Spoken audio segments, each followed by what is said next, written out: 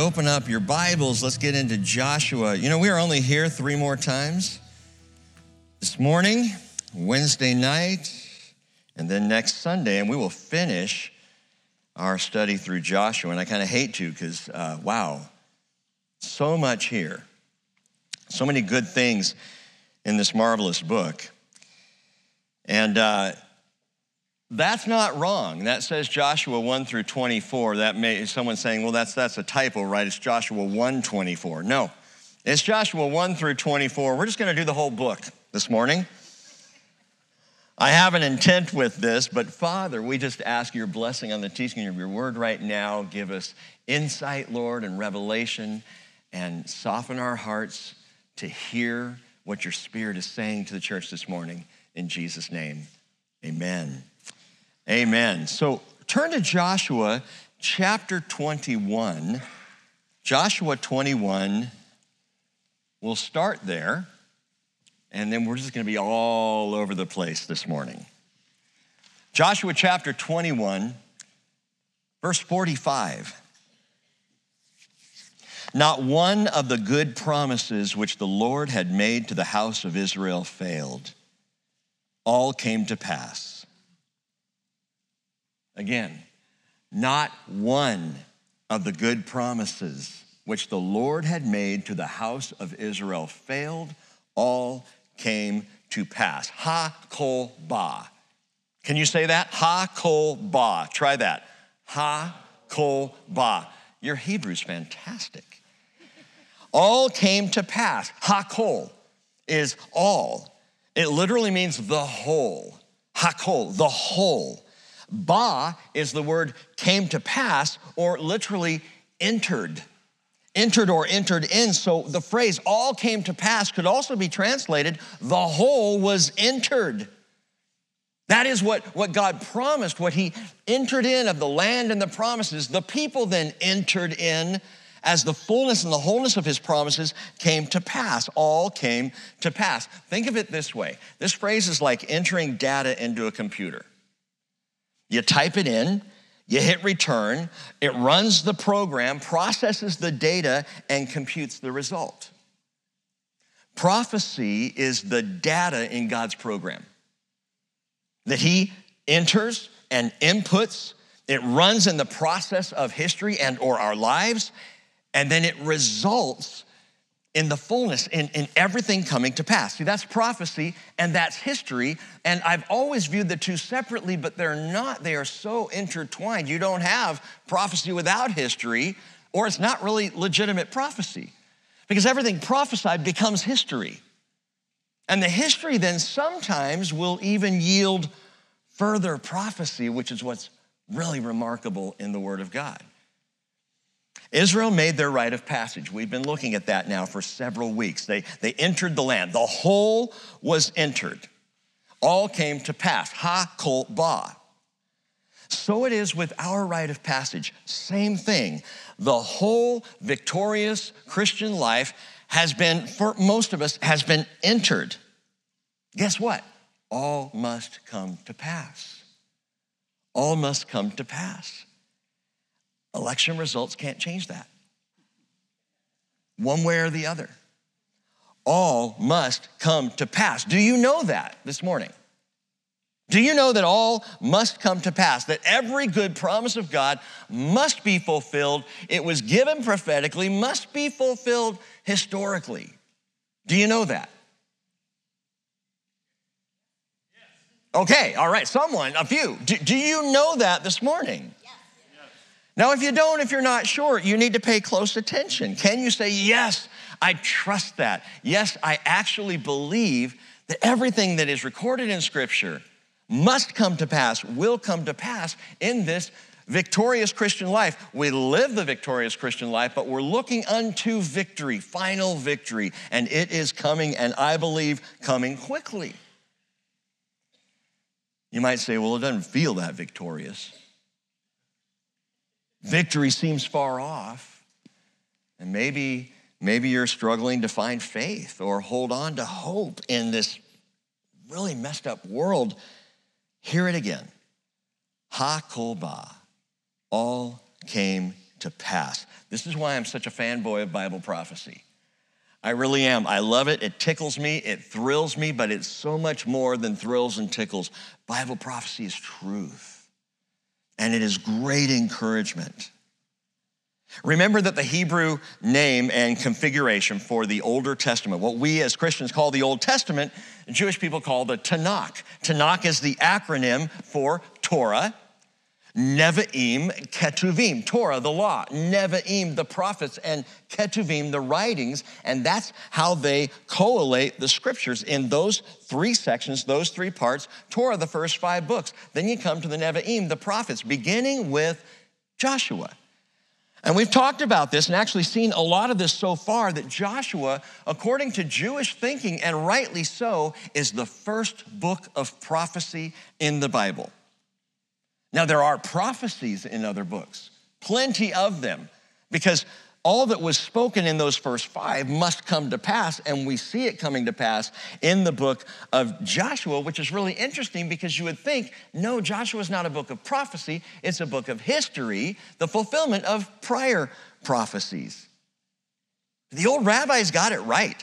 Joshua is the first book of prophecy because its promises fulfilled in history all came to pass, and it is also promises entered in for history, that is all must come to pass. If you're a Bible student, you know this, that not all prophecy is written in text or by declaration. Much prophecy in the Bible comes of pictures and types, what we would say today, memes in the Bible, historical things that happen, but that actually happen as a picture of something else that will take place later, that the history itself becomes a prophecy. And again, we've seen a lot of this in our study through Joshua. I have tried to hold off. For this teaching, many things that we've come across, I've said, we'll talk about that later. And I've said that several times, that we're gonna do this teaching eventually. Well, this morning is that, because you see, this book, the book of Joshua, you could very easily call the Revelation of Yehoshua. The Revelation of Yehoshua. You see, there are 66 books in the Bible. One revelation, right? The revelation of Jesus Christ. How many of you went through the Revelation study with us back in 2019? Okay, most of you here first service. I'm guessing second service, it won't be as many people. So you remember that, and I want you to draw off of that this morning, because we're gonna blaze through 24 chapters of Joshua, and we're gonna consider all these things kind of all together in a true revelation of Yehoshua, of Yeshua, of Jesus Christ. So let's revisit some of these themes. Go all the way back to Joshua chapter 1, and let's start there. Good place to start. Like Julie Andrews saying, let's start at the very beginning. A very fine place to start. Chapter 1, verse 1. Now it came about after the death of Moses, the servant of the Lord, that the Lord spoke to Yehoshua, the son of Nun, Moses' servant.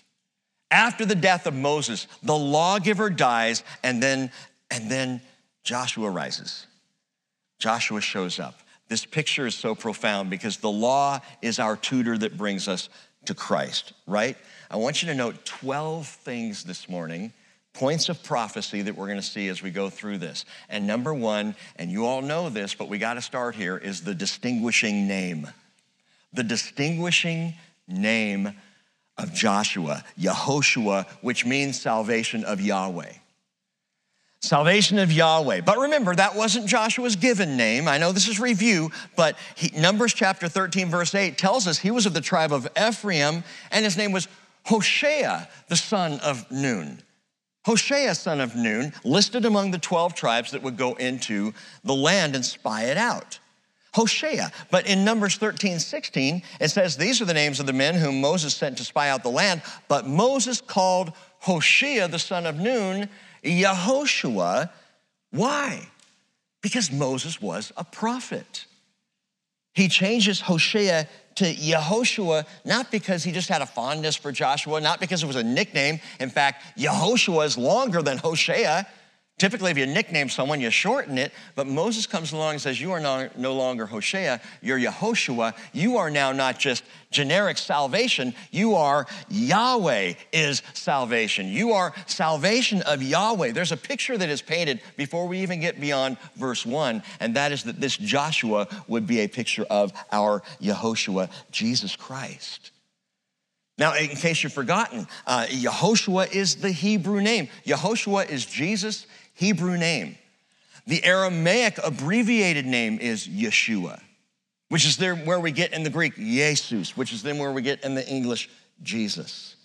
So Yehoshua is the name of Jesus, which is why the angel told Joseph about Mary in Matthew 1:21. She will bear a son, you shall call his name Jesus, for he will save his people from their sins. He will save. Wait a minute.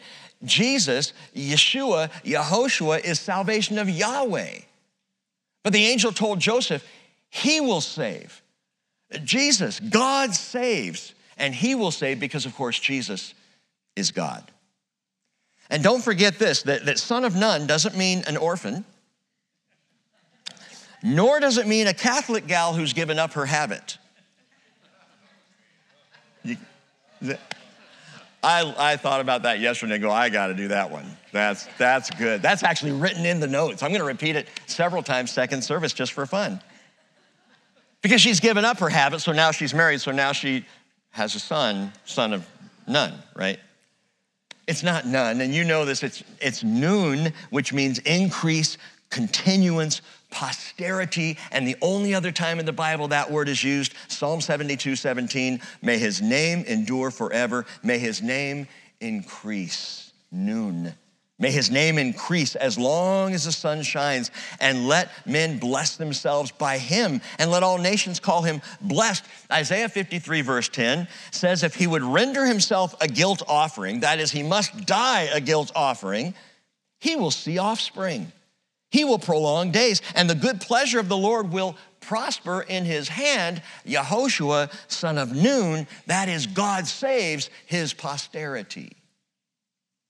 Jesus has his posterity, and you can look around and see some of that posterity right here this morning. Verse 2, Moses, my servant, is dead. The Lord says to Yehoshua, therefore arise, cross this Jordan, you and this people, to the land which I am giving them, to the sons of Israel. Every place on which the sole of your foot treads, I have given it to you, just as I spoke to Moses. From the wilderness and this Lebanon, that's south to north, even as far as the great river, the river Euphrates, that's east. All the land of the Hittites as far as the great sea toward the setting of the sun will be your territory. There it is to the west. No man will be able to stand before you all the days of your life. Just as I have been with Moses, I will be with you. I will not fail you or forsake you. Be strong and courageous, for you shall give this people possession of the land which I swore to their fathers to give them. And that is the bulk of the story of Israel in Joshua, in the book of Joshua. That's a summary, really, of the history. You're going into the land, you're taking the land, but this is land that I promised prophetically through your fathers that you would receive. And I am sure that over 400 years in Egyptian captivity, there were many seasons where the Israelites living in Goshen looked at each other and said, this is it. We're never getting out of here. This is the best we've got, leeks and onions in Egypt. And yet the promise was there. We are so in that place.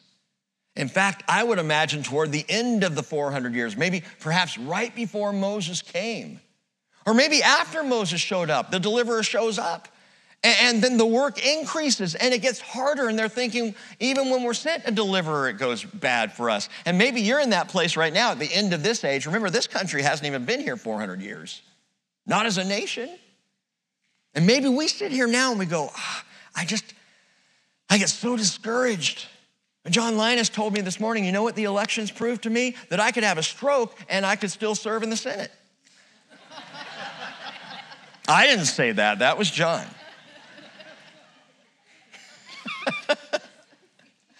But we get in these places and we forget the promises. And life gets hard and we just look down and inward and into the now and we forget, what has God told us? What has he said? All must come to pass. And so we come to the second prophetic meme, a promise by God, and that is, number 2, driving out the usurper. Driving out the usurper. See, not only were the children of Israel promised that they would be led from their captivity, but they're promised that they're going to come back into a land and they're going to drive out those who had taken the land that was promised to Abraham. You ever thought about the Canaanites as usurpers? They were. God gave the land. God who owns the land. God who created all the earth, who owns the cattle on 1,000 hills. Everything belongs to him, and he, by his determination, says, Abram, I'm going to give you this land. Walk about it as far as your eyes can see. And he describes it to him. I'm giving this to you, Abraham. He repeats it to Isaac. He repeats it to Jacob. This is yours forever. This is my gift to you. But when Israel comes back into the land, out of their captivity, the land had been seized. The Canaanites were dwelling there. They were squatters in a land that belonged to the children of Abraham. What a picture. Even in that, think about this, humanity made in the image of God, given authority over all the earth until Adam and Eve sinned in the garden. And what happened? We lost the farm to the usurper. See, that was Satan's intent. He slides in there and begins the deception and the lies, and he wrests control of the earth from the original gift that was given to Adam and Eve and humanity. And so, Paul writes in 2 Corinthians 4:4, the God of this world has blinded the minds of the unbelieving so they might not see the light of the glory, or the light of the gospel of the glory of Christ. The God of this world. Jesus called him the ruler of this world, John 12:31, saying he will be cast out. Well, he's not cast out right now, is he? No, but he will be. John 12:32, and if I am lifted up from the earth, will draw all men unto myself. Well, Jesus crucified has drawn many, but he has not drawn all men, not yet. Although the day is coming when at the name of Jesus, every knee will bow. Every knee. Jesus said in John 16:11 that Satan is the ruler of this world, but the ruler of this world has been judged. So we have a usurper. We have an issue here. Satan the usurper who remains in the land. We have not driven him out. When Israel returned to the land, the charge that was given them was to drive out the usurpers. God saying, I will drive them out from before you. But Israel had to be kind of like that force going against them. God called them into the process, drive them out. I will drive them out before you, but you need to fight. You need to take possession of this land. My friends, we are engaged in a very similar fight right now. To retake possession of the earth in the name of Jesus. Now the thing is, you know this, we won't accomplish that. We're not going to do it. Oh, so what do? Hide out in a cave? No. We push back anyway. We fight anyway. Because while we will not accomplish it in our strength, Jesus will. And he's called us into the process to push back. More on that in a minute. But think about this with me prophetically. How long did it take Israel to take back the land? In our studies of Joshua, anybody remember how long were they at war pushing back the nations before they really had control of the land? 7 years. 7 years. 7 years. We know that. Let's do some math just for fun this morning on a Sunday morning. Let's do math. Caleb was 40 years old, we're told, when he went with the 12 spies the first time that they scoped out the land. And that's Joshua 14, verse 7. He said, I was 40 at that time. And then after that, what happened? They came back, told them about the land. The people, their faith failed at Kadesh Barnea. And so God said, that's it.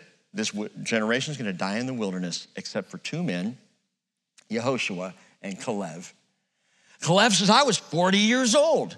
Well, then in Joshua 14, he says, I'm 85 now. If you put it together, so he was 38 years old, he was 40 years old. How long were they in the wilderness? 38 years. 38 years. 2 years to Mount Sinai, 38 years in the wilderness, which makes up that total of 40. But they were only 38 years. So Caleb was 40 years old. They were 38 years in the wilderness. Deuteronomy 2:14 tells us that. And that equals then 78 years. He was 78 when they began the conquest of Canaan. But then Joshua chapter 14, verse 10, he says, now I'm 85. So there you go. 85 minus 78 is 7. It took them 7 years to get to the point where they now were receiving their allotments of land and they had taken control of the land. 7 years to retake the promised land. Turning your Bibles to the book of Daniel, chapter 9. Daniel chapter 9. Oh, I know where this is going. Good.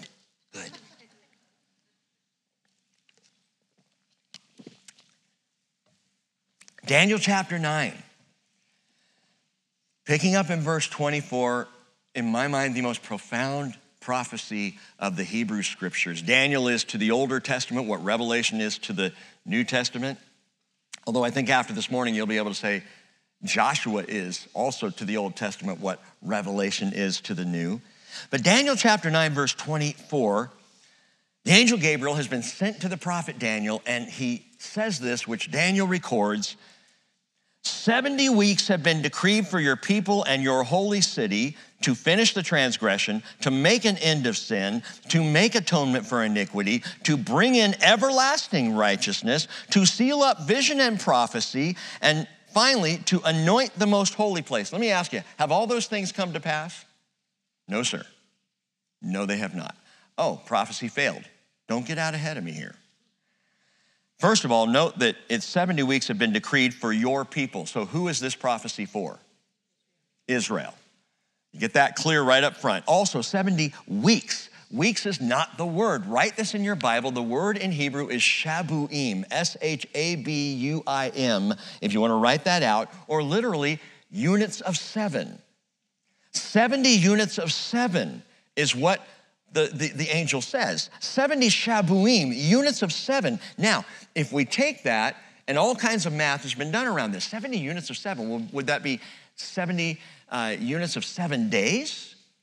Or would that be 70 units of 7 years? Or what exactly is that? And so if we calculate 70 units of 7 years, you get 490 years.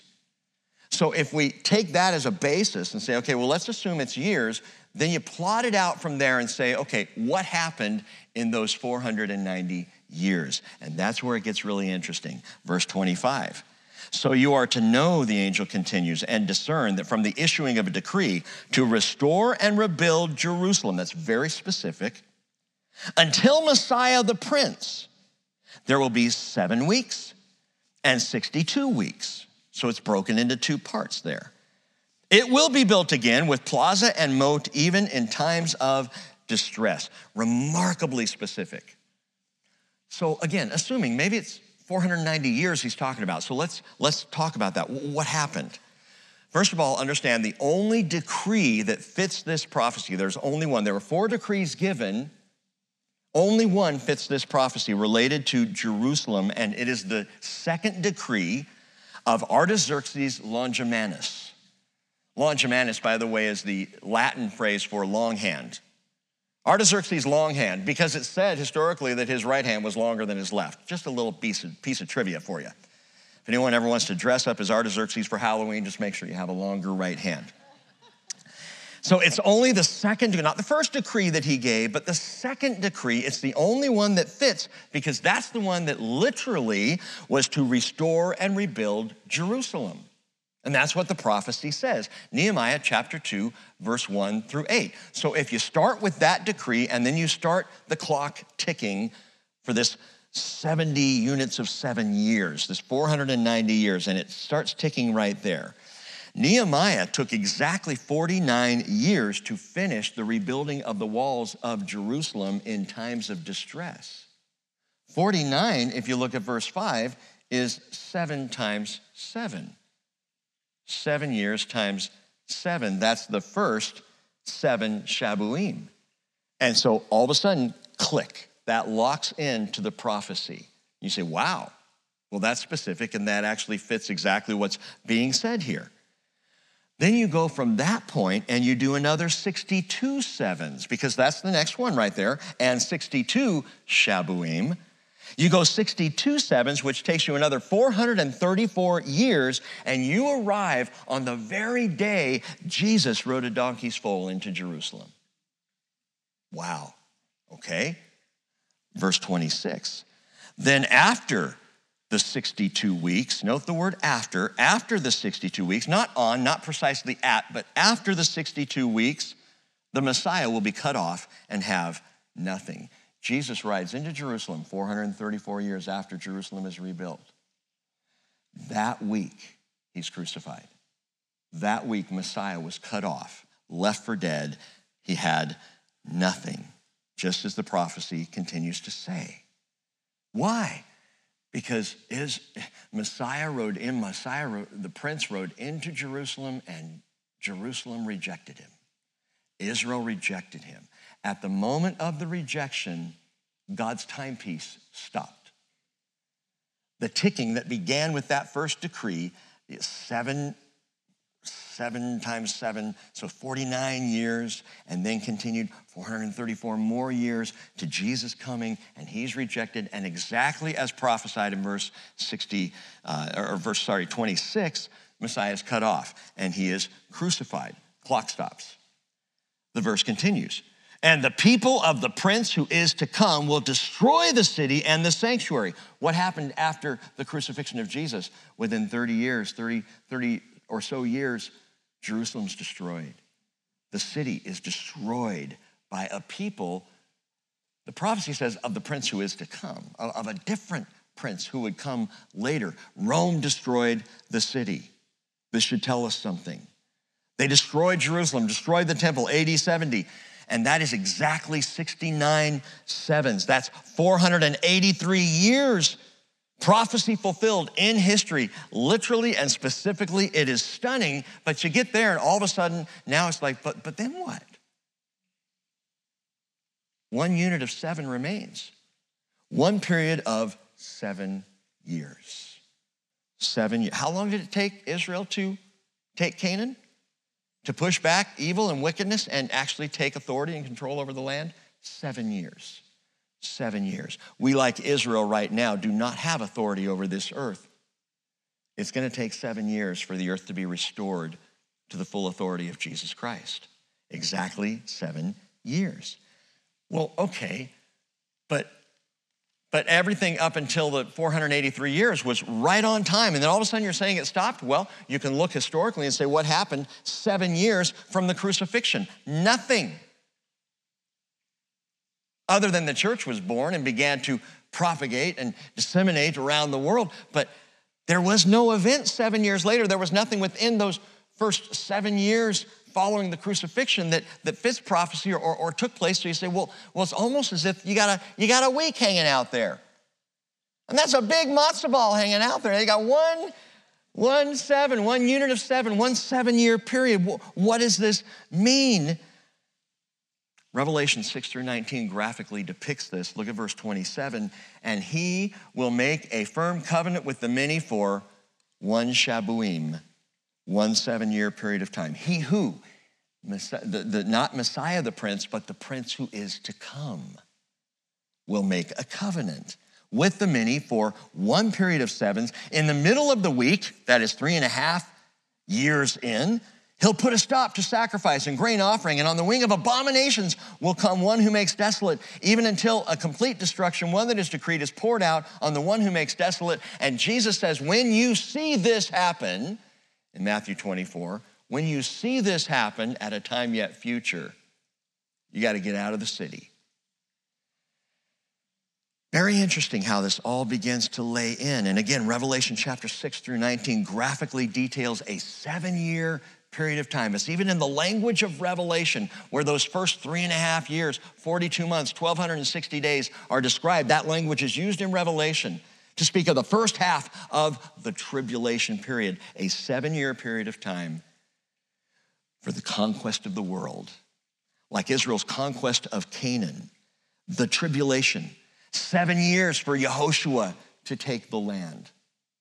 So you see what we see historically happen is actually a prophetic picture of what will happen. 7 years for Yeshua to take the earth and drive out the usurper. Back in Joshua chapter 2, verse 1.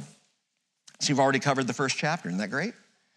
Chapter 2, verse 1, then Joshua the son of Nun sent 2 men as spies secretly from Shittim, saying, go view the land, especially Jericho. So they went and they came into the house of a harlot whose name was Rahab, and they lodged there. We looked at that story. Boy, it was so recently here. Number 3 in our prophetic pictures is the dynamic duo.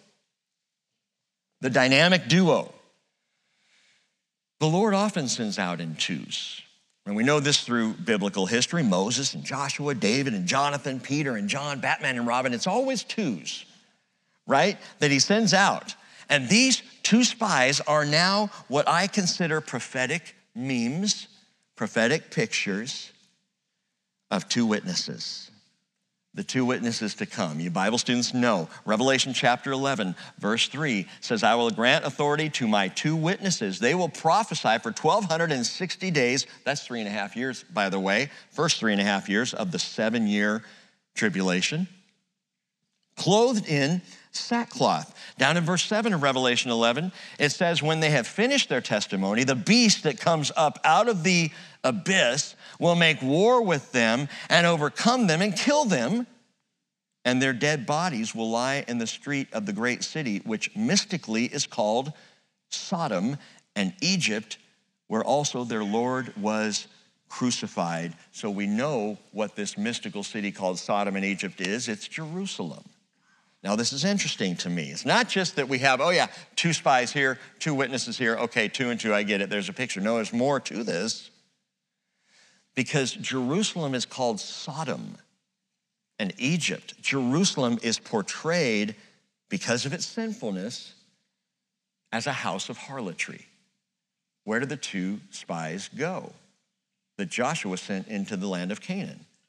They went into the house of a harlot, a house where sodomy was the standard, the house of Rahab. Now, Rahab got saved by faith, complete radical change of life, ends up in the lineage of Jesus Christ. But the 2 spies go to the house of a harlot, just like the 2 witnesses end up in Jerusalem, the house called Sodom, and the picture continues to be clarified before us. Joshua's spies are unnamed. The 2 witnesses are also unnamed, though it's pretty obvious that they're Elijah and Moses. We could talk about that another time.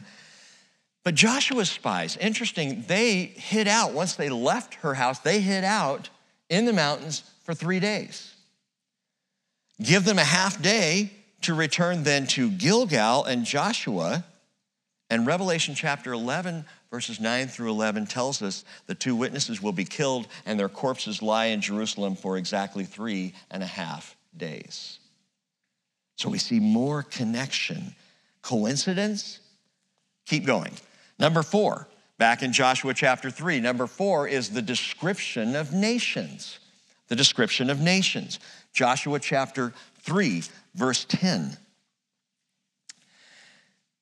Joshua said, by this you shall know that the living God is among you, and that he will assuredly dispossess from before you the Canaanite, the Hittite, the Hivite, the Perizzite, the Girgashite, the Amorite, and the Jebusite. And if you count those up in verse 10, that's exactly 7 nations.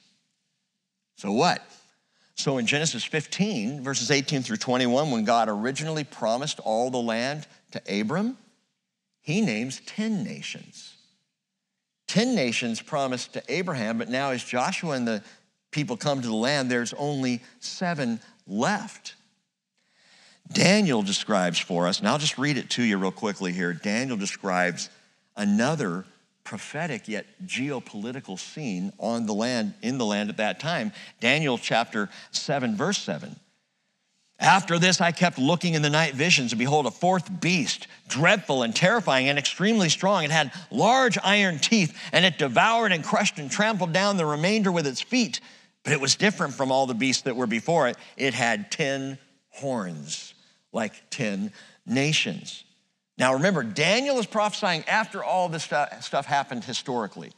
That God promised 10 nations to Abram, but then when they come back to the land, there's only 7. And now Daniel is prophesying this. He says, while I was contemplating the horns, verse 8, another horn, a little horn. And I'll just let you know right now, that little horn is Antichrist. A little horn came up among them, and 3 of the first horns were pulled out by the roots before it. And behold, this horn possessed eyes like the eyes of a man, and a mouth uttering great boasts. Again, this is Daniel's prophetic picture of Antichrist. He plucks out 3 horns, and how many horns are left?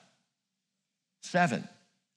10 horns at first, 7 horns that are now left. Down in verse 24 of Daniel chapter 7, verse 11. Verse 11 of Daniel 7, I kept looking because of the sound of the boastful words which the horn was speaking. I kept looking until the beast was slain and its body was destroyed and given to the burning fire. As for the rest of the beasts, their dominion was taken away, but an extension of life was granted to them for an appointed period of time. The rest of the beasts, the rest of the nations, the rest of the horns, if you will. And down in verse 24 of Daniel chapter 7, it says, as for the 10 horns, out of this kingdom, 10 kings will arise.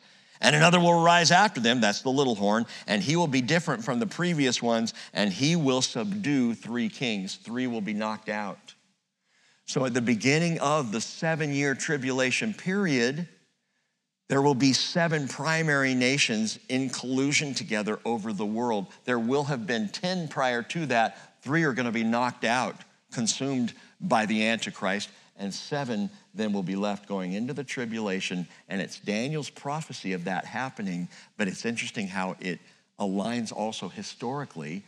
10 nations promised to Abraham, 7 now needing to be taken out during the tribulation period. 7 nations of the usurper to take down, 7 years to do it, according to prophecy in history. Now wait, you might say, so you're talking about Antichrist. Is there an Antichrist meme in the book of Joshua 2? Yes, but you're getting way ahead of me. First, let's go to the Jordan River. Joshua chapter 3. Back to Joshua chapter 3 and look at verse 14.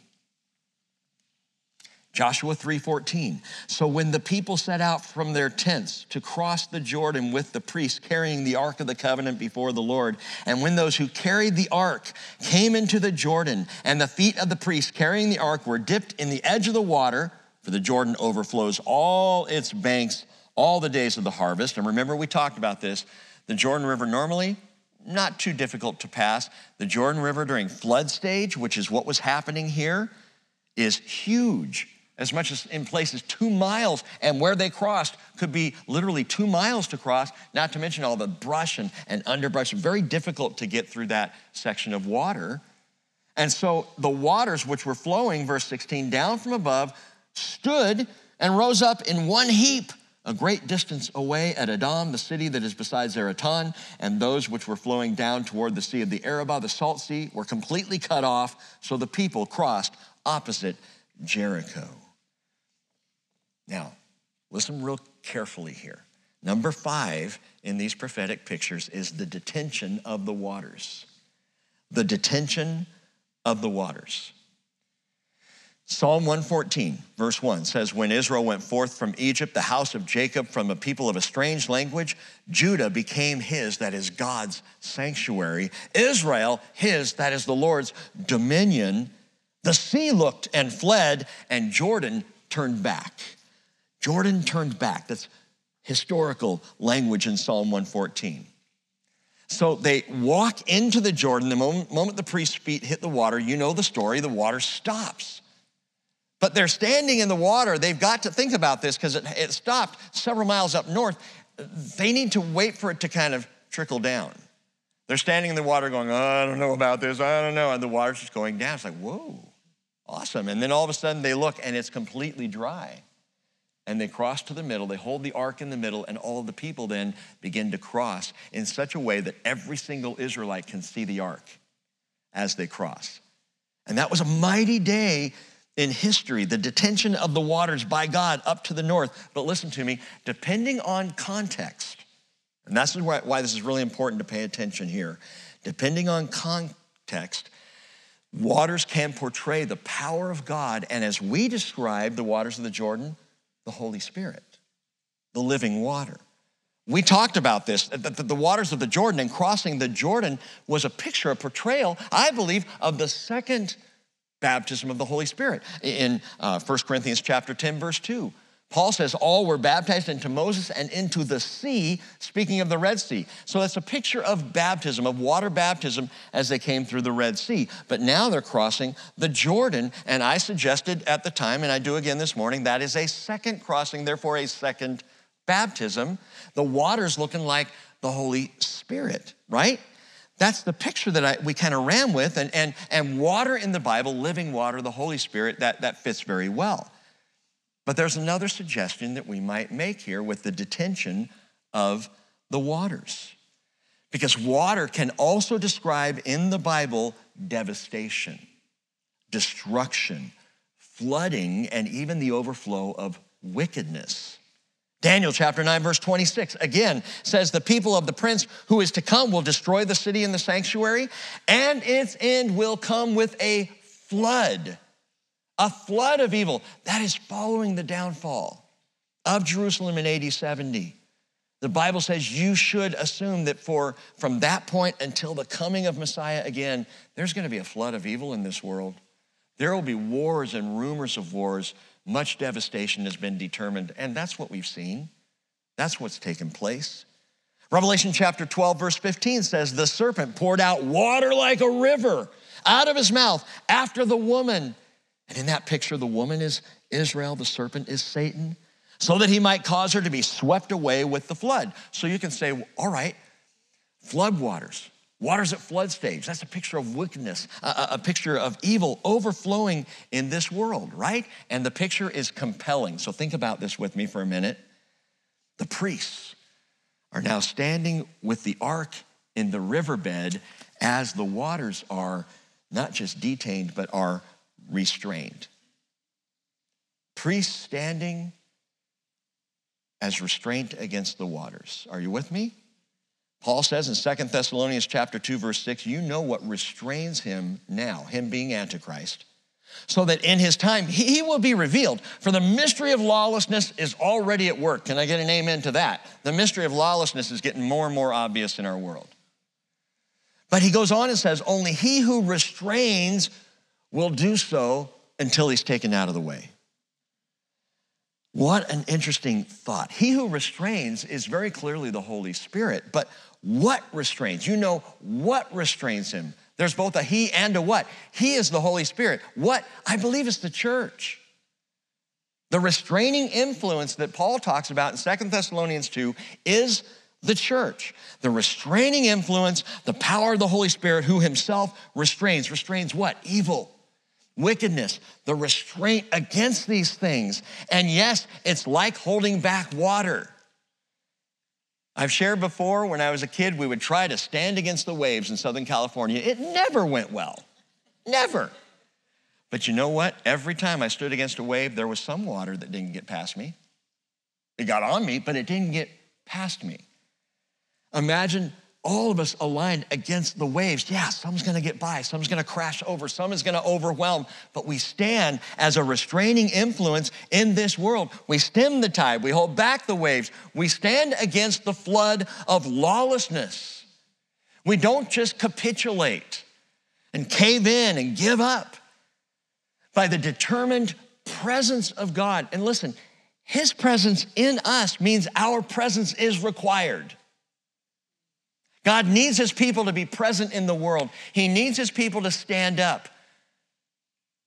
Even if you don't feel like your vote counts or your voice counts or your position is going to make any difference in the world, you stand as part of that restraining influence, the call of a restraining influence against evil, as opposed to a tolerance for sin, or worse, giving hearty approval to those who do. That call remains on our lives until he who restrains and that which restrains is taken out of the way.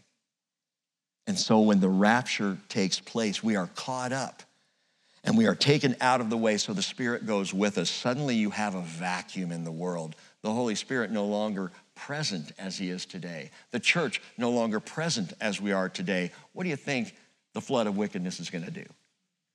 It is just going to engulf the world.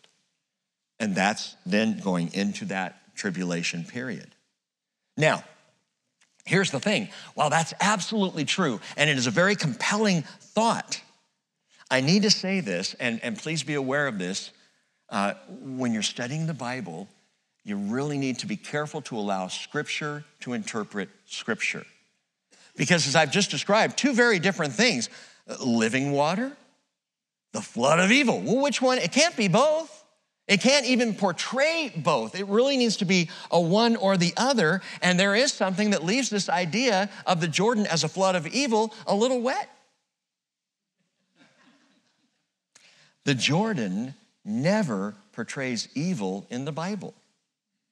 So while, yes, we are the restraining influence, no doubt, and I wanted to point that out again this morning. Yes, we need to stand like a royal priesthood. We need to stand that evil be restrained, yet the picture of the Jordan as that kind of evil doesn't work because the Jordan is never described and never used to describe evil or wickedness in the Bible. If anything, it's God's safe boundaries for his people.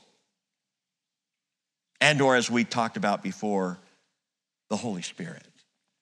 And going through it is a baptism of the Holy Spirit. Absolutely legitimate to talk about our stand of restraining the waves of Antichrist wickedness, but you can't use that as a definitive prophetic picture. There's something else here that we can. Now, go back to the idea that the Jordan is not so much the picture of evil, but is actually a picture of the flow of the Holy Spirit. And consider this. God told Joshua to build an altar. Do you remember this? Of 12 stones of remembrance in Joshua chapter 4. Set up 12 stones. And so they got onto the other side of the Jordan. They took 12 stones. Joshua wrote the entire Torah law on 12 stones. These were then carried to Gilgal, which is a little distance then from the Jordan, and set up at Gilgal as a monument for the Jordan River crossing, a reminder to all the Israelites and their children to come of what had taken place. These stones are from the middle of the Jordan River. How'd you get stones from the middle of the Jordan River, Dad? Well, and how'd they get this writing on it? Let me tell you the story. And so that monument was there, but Joshua did something else, didn't he? Chapter 4, verse 9. Joshua set up 12 stones in the middle of the Jordan at the place where the feet of the priests who carried the Ark of the Covenant were standing, and they are there to this day. How do you know? Well, when the water's flowing, you're not going to see them, especially not at flood stage. Maybe when the waters come down, you might see the tip of one out there in the middle, maybe.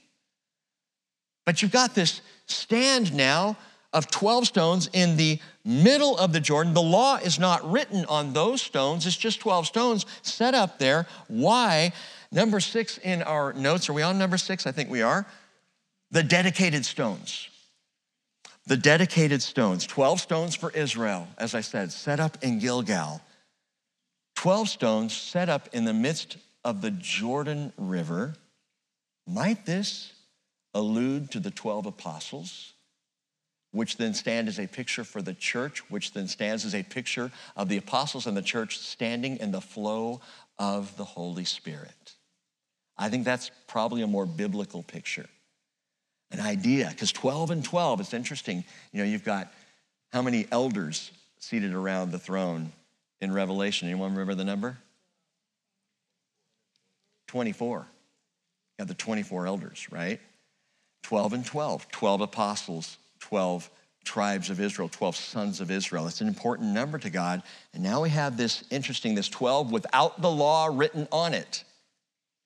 Picture of the apostles in the flow of the river. And I'm convinced that that's the more biblically accurate prophetic picture of living water, the flow of the baptism of the Holy Spirit washing over all of the church, all of us.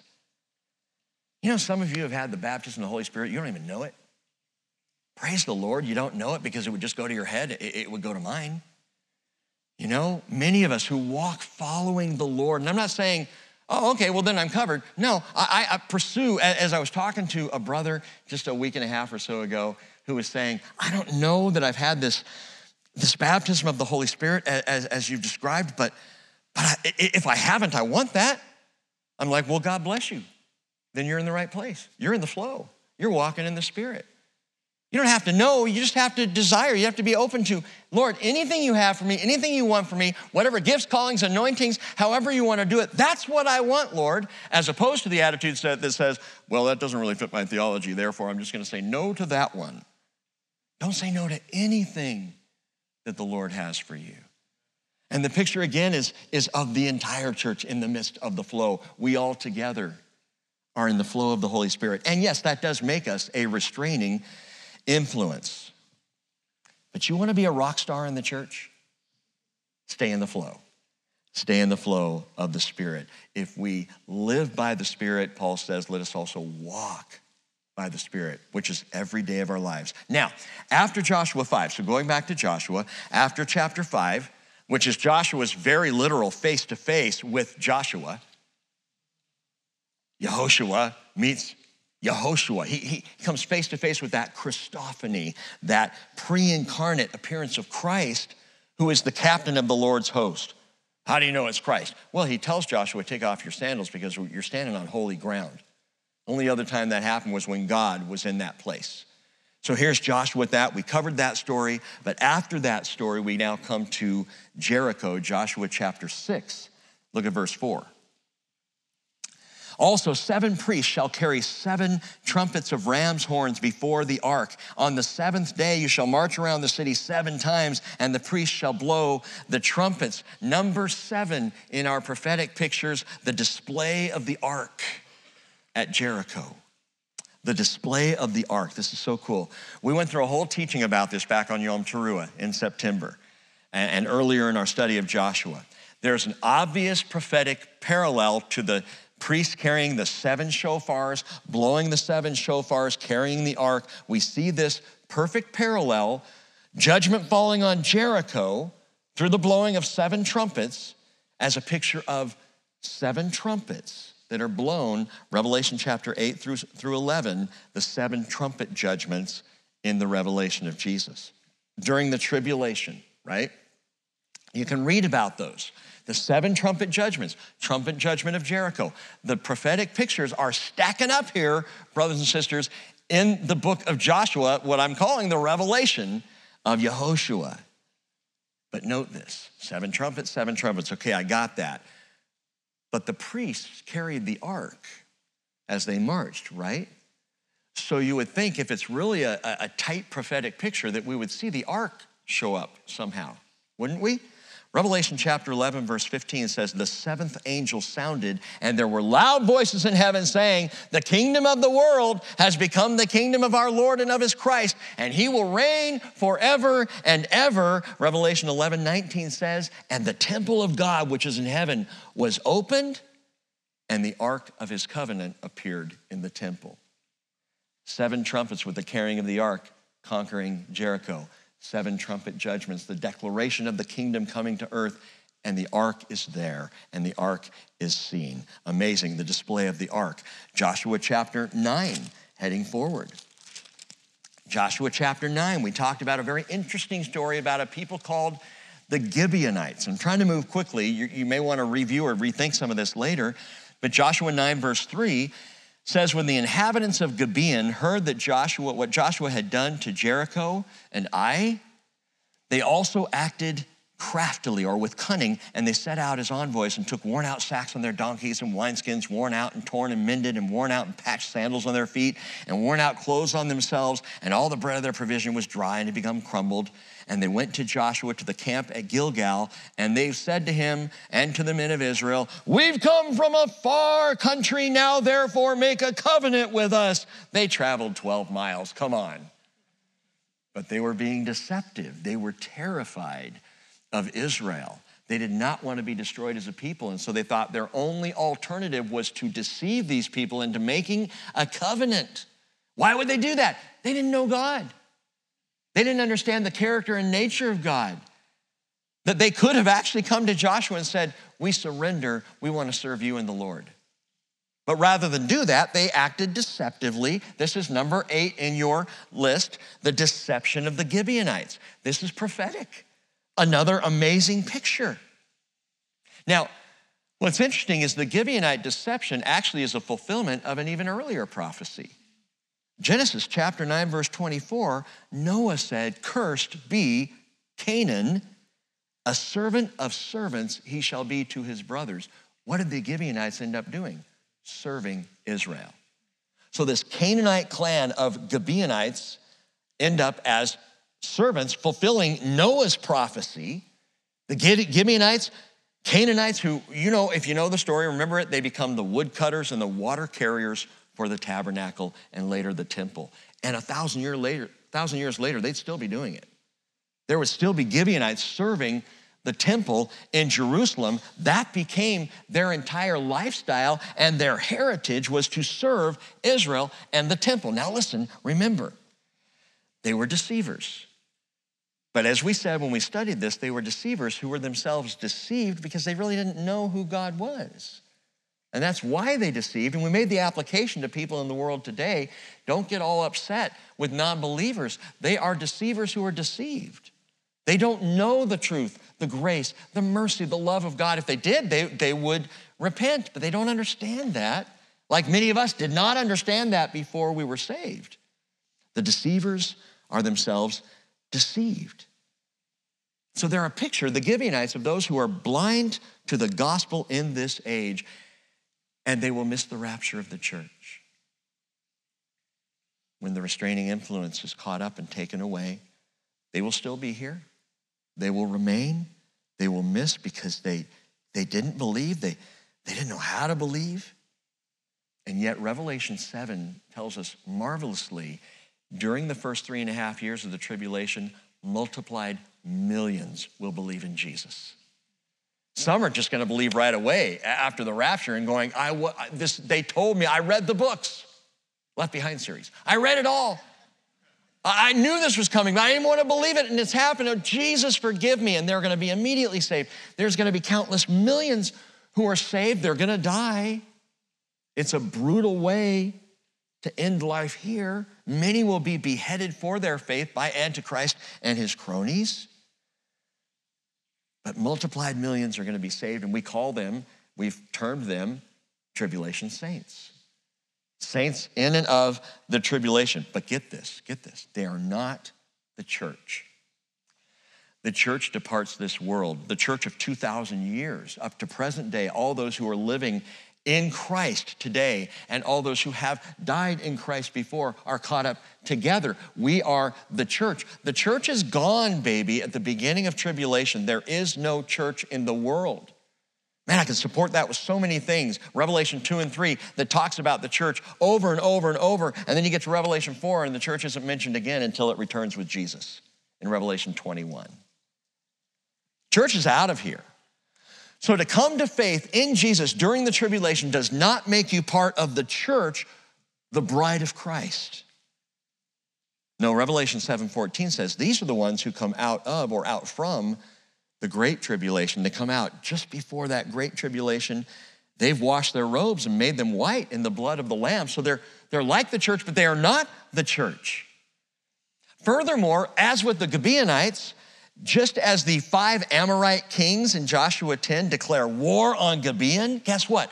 War will be declared on those tribulation saints who now have aligned themselves with God through Christ and are aligned with his people Israel.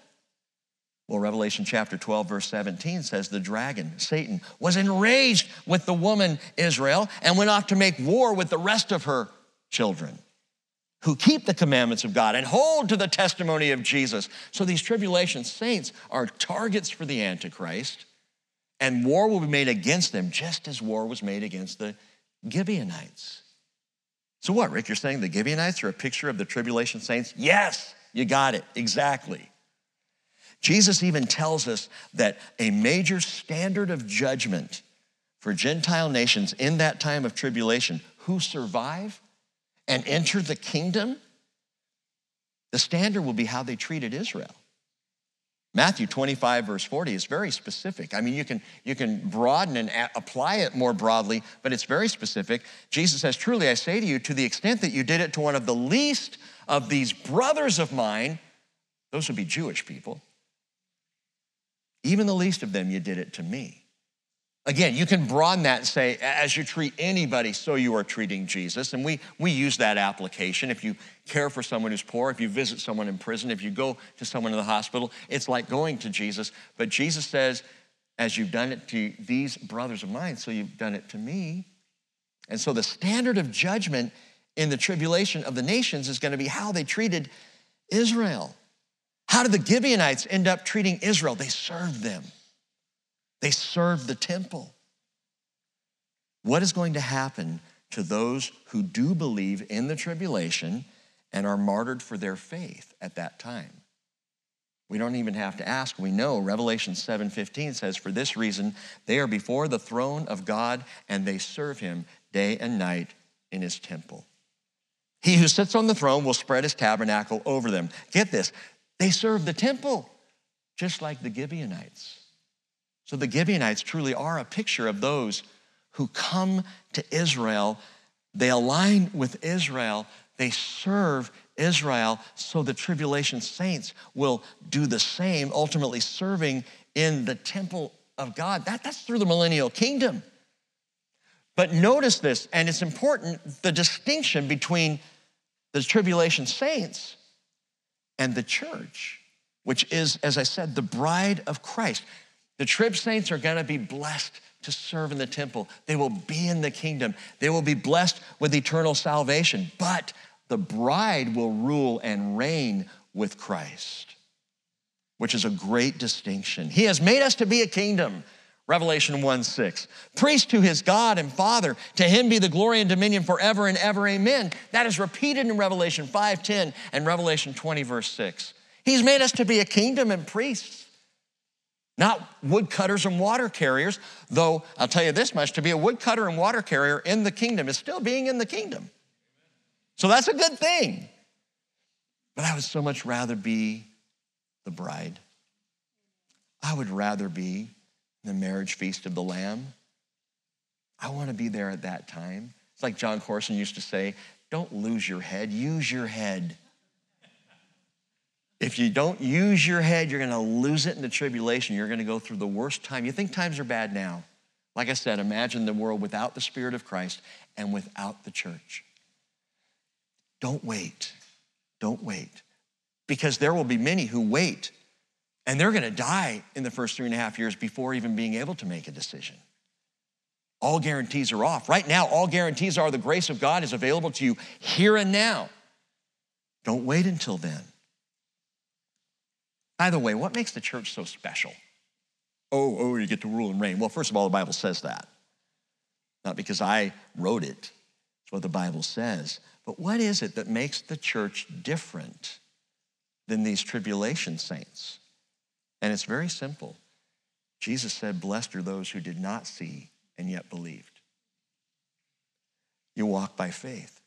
Excuse me, you trust God now, and you will be saved. Number nine, the downfall of kings. The downfall of kings. Look at chapter 10, verse 1. Now it came about when Adonai-Zedek, king of Jerusalem, heard that Joshua had captured Ai and had utterly destroyed it, just as he had done to Jericho and its king, so he had done to Ai and its king, and that the inhabitants of Gibeon had made peace with Israel and were within the land, that he, this king Adonai-Zedek, he feared greatly, because Gibeon was a great city, like one of the royal cities, and because it was greater than Ai, and all its men were mighty. Therefore, Adonai-Zedek, king of Jerusalem, sent word to Hoham, king of Hebron, and Piram, king of Yarmut, and Japhia, the king of Lachish, and Debir, the king of Eglon, saying, come up to me and help me, and let's attack Gibeon, for it has made peace with Joshua and all the sons of Israel. Okay, there's a picture here. Adonai-Zedek. Adonai-Zedek is the Lord of righteousness. Now this is number 9. This is number 9, the downfall of kings in our list, the downfall of kings. Adonai-Zedek, it's a curious name for a pagan king ruling in Jerusalem. So he's calling himself the Lord of righteousness, Adonai-Zedek, and he's ruling in Jerusalem, which is the city of peace. Adonai-Zedek is a picture of Antichrist. Let me explain how. First of all, Adonizedek is a stark contrast to a previous king of Salem that Abram met 4 centuries earlier named Melchizedek. Genesis chapter 14, verse 18 says, Melchizedek, king of Salem, when Abram came back from a war against kings, Melchizedek comes out of Salem and brought out, interesting elements, bread and wine. Now, he was priest of God Most High. Oh, so he's king and priest. And he blessed him and said, blessed be Abram of God Most High, possessor of heaven and earth, and blessed be God Most High, who has delivered your enemies into your hand. And he, that is Abram, gave him, Melchizedek, a tithe of all the spoils of war. Let me just read this to you, but the writer of Hebrews, chapter 7, verse 1, talks about Melchizedek and says, this Melchizedek, king of Salem, priest of the Most High God, who met Abraham as he was returning from the slaughter of the kings and blessed him, to whom also Abraham apportioned a 10th part of all the spoils, was first of all, by translation of his name, King of Righteousness. Adonizedek is Lord of Righteousness. Melchizedek is King of Righteousness, and also King of Salem. He's King of Righteousness, King of Peace. The Hebrew pastor starts to tie in an amazing thing here: without father, without mother, without genealogy, having neither beginning of days nor end of life, but made like the Son of God, he remains a priest perpetually. Who does? Melchizedek. Was Melchizedek Jesus? Is this another pre-incarnate appearance? Jesus as Melchizedek coming out of Salem, King of Righteousness, King of Peace, priest of God Most High? Could that have been Jesus? Well, Jesus did say in John 8:56, your father Abraham rejoiced to see my day. He saw it and was glad. And Jesus said, truly, truly, I say to you, before Abraham was born, I am. So even if you're not sure if Melchizedek is a picture of Jesus or actually Jesus, doesn't really matter. Jesus predates Melchizedek anyway. I think that Melchizedek was Jesus. But now, listen quickly, the contrast of these two kings. And you're probably not going to be able to write fast enough to keep up, so just go back and pick it up on YouTube. Adonizedek is Lord of Righteousness. Melchizedek is King of Righteousness. Adonizedek is King of Jerusalem. Melchizedek is both king and priest. Adonizedek wages war. Melchizedek pours out wine. Adonizedek comes against Israel. Melchizedek comes to meet Abraham. Adonizedek is wiped out by Israel. Melchizedek is worshiped by Abram. Adonizedek will be killed and entombed in Joshua 10 in the story. Melchizedek never dies. These are two very different kings. And as Melchizedek portrays Jesus Christ, if not actually being Jesus incarnate, pre-incarnate, Adonizedek, Joshua chapter 10, resembles Antichrist. So we even have in this Revelation of Yehoshua, in the book of Joshua, we have a type of Antichrist in Adonizedek. Antichrist, by the way, he's called the son of perdition. He's called the man of lawlessness. He is called the beast. 2 Thessalonians chapter 2, verse 8 says that lawless one will be revealed, whom the Lord will slay with the breath of his mouth and bring to an end by the appearance of his coming, the one whose coming is in accord with the activity of Satan, with all power and signs and false wonders, and with all the deception of wickedness for those who perish because they did not receive the love of the truth so as to be saved. Daniel says Antichrist, like Adonizedek, Antichrist will act like a man of peace. I'm Lord of righteousness in the city of peace. But just like Adonizedek, he'll be all about that war. He's going to come out to fight. Daniel 11:38 interestingly says, he will honor a God of fortresses. That's a God of military might, a God of strongholds. A God whom his fathers did not know, he will honor with gold, silver, costly stones, and treasures. That is this Antichrist, this so-called man of peace. His military budget will be huge. Revelation chapter 6, verse 2 says, I looked, and behold, a white horse, and he who sat on it had a bow, and a crown was given to him, and he went out conquering and to conquer. So Antichrist is going to ride in like a savior on a white horse, but his posse includes riders of war, famine, and death. Look who rides with him. Look who follows him. Peace is never going to come by a man. Peace will never come of human agency. It will only ultimately come when Messiah, the Prince of true peace, brings it himself. When I pray, Lord, your kingdom come, your will be done on earth as it is in heaven, it's the same as praying for the peace of Jerusalem, because there's only going to be peace in Jerusalem when his kingdom comes and his will is done on earth as it is in heaven by Jesus Christ. Adonai-Zedek, wiped out in the valley of Aijalon. Antichrist is going to go down in the valley of Armageddon. Daniel 11:45, he will pitch the tents of his royal pavilion between the seas and the beautiful holy mountain, yet he will come to his end. And it's almost sad, although he is so evil and so wicked, it's good. It says, no one will help him. Satan's going to use him up and spit him out, just like Satan uses up and spits out everybody that he overtakes, even Antichrist. By the way, remember that long day of battle in Joshua chapter 10?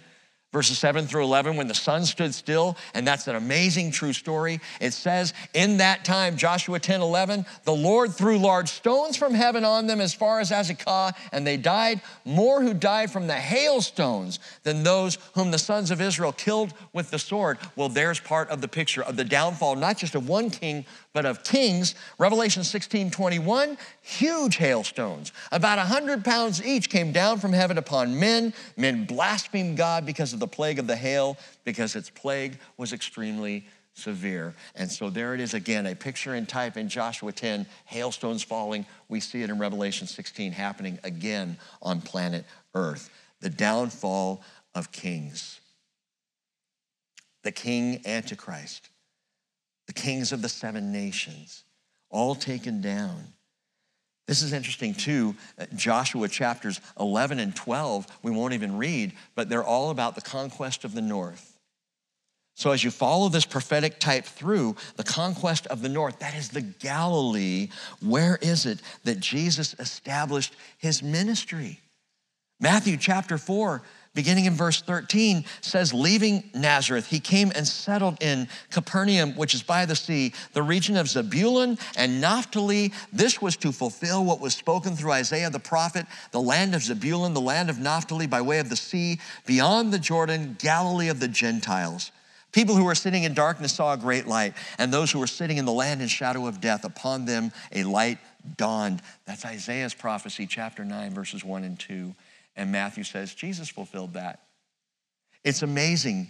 Jesus went to the same region. So Yehoshua takes the people and they go up to the north region of the Galilee, and there they defeat the kings in the north. And that is the same region where Jesus established his ministry and drove out demonic hordes in the first conquest, you could call it, of his ministry. Downfall of kings, downfall of principalities, downfall of rulers, downfall of demons. Number 10 is easy and obvious. The division of the land.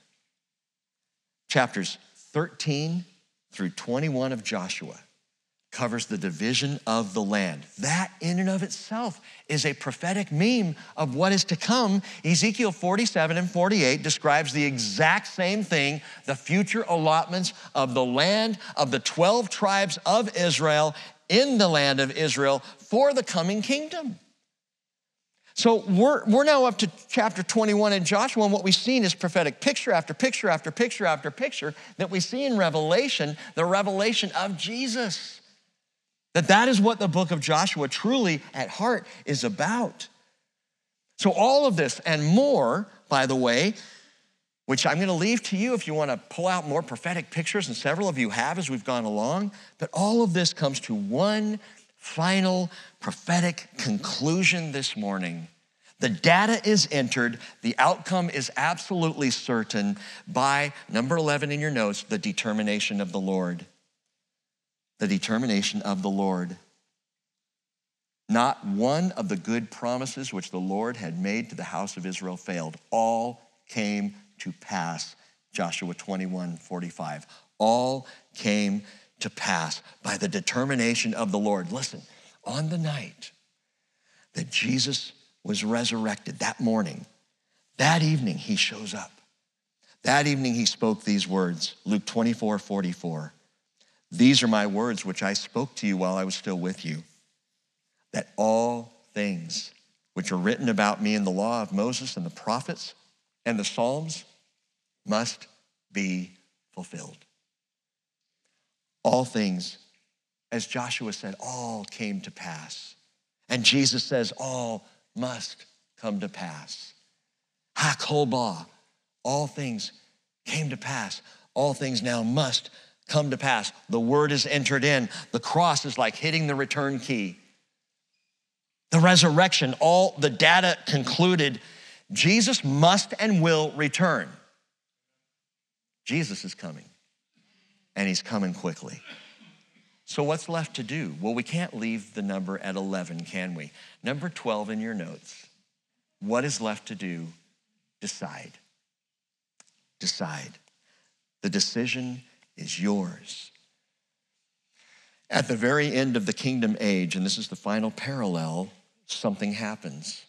In Revelation chapter 20, verse 7, we're told that after 1,000 years of peace and prosperity under the righteous reign of Jesus, unbelievably, Satan will be released from his imprisonment in the pit, or Tartarus, or the Abuso, as the language goes. Satan's gonna be released after the kingdom age. Why? And he's gonna go out, the Bible tells us, as if to deceive one last time the nations, and multiplied millions are gonna follow him. What? Why? Because people even then must be given a choice. That no one is gonna enter into eternity forced into heaven, dragged into heaven, or lured into heaven by peace and prosperity. They will have the opportunity, like you and me today, to make a choice. Where's the parallel?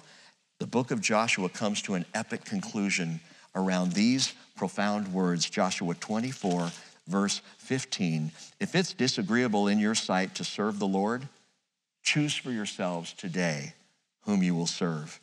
Whether the gods of your fathers that your fathers served, which were beyond the river, or the gods of the Amorites in whose land you are living. But as for me and my house, we will serve the Lord. We're gonna come back and look at that one more time next week. But this morning, decide. And be encouraged. If you're discouraged, be encouraged. Know for a fact, Jesus is coming back. All things came to pass, and all must come to pass. And he who testifies to these things says, yes, I am coming quickly. Amen. Come, Lord Jesus. Father, we thank you for your word to us and for the overview this morning and for putting it all together. Lord, it's just so awesome. It's so awesome, Lord, because not just fun, and yes, it is fun, but Lord, it's awesome because this reveals to us your intentionality. It proves that historically you are a fulfiller of prophecy. Therefore, in days to come, you must do the same thing. And while we might be shaky and struggling and find difficult things in life right now, even in the victorious life, when victories seem far from us, oh Lord Jesus, you promised to come. So we join together with one voice this morning and say, amen, come Lord Jesus. And until you do, give us the strength to stand. Give us the prophetic vision to know that the future is secure, that all things must come to pass. Help us to trust you more. In Jesus' name, amen. One of the joys of teaching the Bible and just being in the role that God's called me to is I have no idea what decisions you have to make. That really is between you and God. My job is just to teach the word, and then I have to make my own decisions. So we're all in this boat together this morning, and I don't know what decision you need to make before the Lord today, but whatever it is, decide. Decide today. Maybe there's something God has asked you to do and you have just been putting it off and or you've forgotten about it. Go back to that place. What's the last thing he asked you to do? Decide to do that. And maybe you've never even decided to follow Jesus. I invite you to do that today. Won't you come to him?